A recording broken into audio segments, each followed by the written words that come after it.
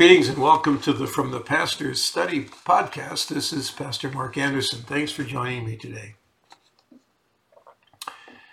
The millennial generation, about whom much has been written, was raised on a diet of more activities, more scheduling, more supervision, and more pressure to get into the best schools. Childhood was not left to itself to be a rough and tumble time of exploration, adventure, and discovery. Childhood became a means to an end, a very carefully controlled means to an end, rooted in a culture of self-esteem. Millennials were led to believe that they are unique and exceptional, and that life would automatically lead to happiness and fulfillment if all these strategies were employed and followed. By all accounts, things didn't quite pan out as planned. The harsh light of reality revealed the inherent conflict between the culture of self-esteem and real achievement. The result has been a keen sense of emotional isolation, discontent, and real questions about identity and purpose. Millennials turned to social media to cope and look for some kind of connection and consolation. But social media has turned out to be a poor substitute for authentic relationships. The millennials have gone on to raise their own children with pretty much the same self-conscious, overly controlling strategies, those same strategies that left no space for the formation of self-confidence, real personality, and independence. As a result, the troubling questions of identity and purpose persist, in spite of all the applied therapeutic efforts of technology, consumption, experience, and social media connection to answer them.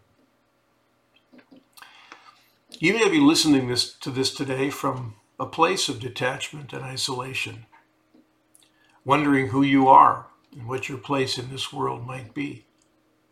Fear and loneliness may have swallowed up everything in your life.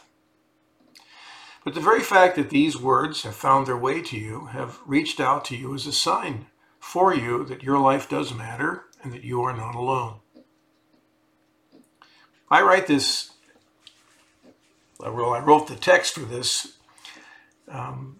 podcast as a pastor who served many years in Christian communities.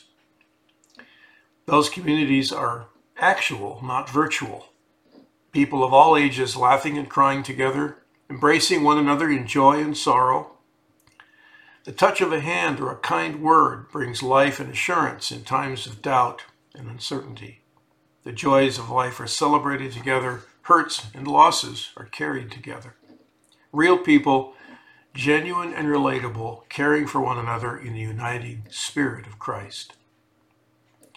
Across the centuries, the Christian faith has provided a stable framework for addressing this sense of alienation and detachment from living. This is nothing new. At its core, the Christian message speaks of a living personal relationship with God. And because we come to know this God in Jesus, we know that compassion, mercy, and love are not abstractions. They are the words that describe God's way with us, with you. You may have doubts about religion and religious institutions. That's not surprising these days. I get that. At the same time, it is important for you to know that Christian congregations can be places of real community and deep longing. The connection and worth you find there is not fragile, will not break under pressure.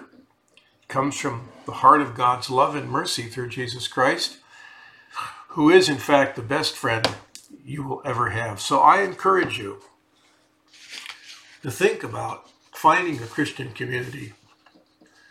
For those of you who live here in Orange County, California, I invite you to visit Lutheran Church of the Master in Corona del Mar. If you live outside our area, you can send me your email through this website, and I'll do my best to assist you in finding a local Christian community where you will find a sense of belonging and hear the joyful and good news of God's love in Jesus Christ for you. Thanks for joining me this week on this edition of From the Pastor's Study. Please reach out with any questions or any comments you'd like to make, and feel free to come back anytime. And until you do, grace to you.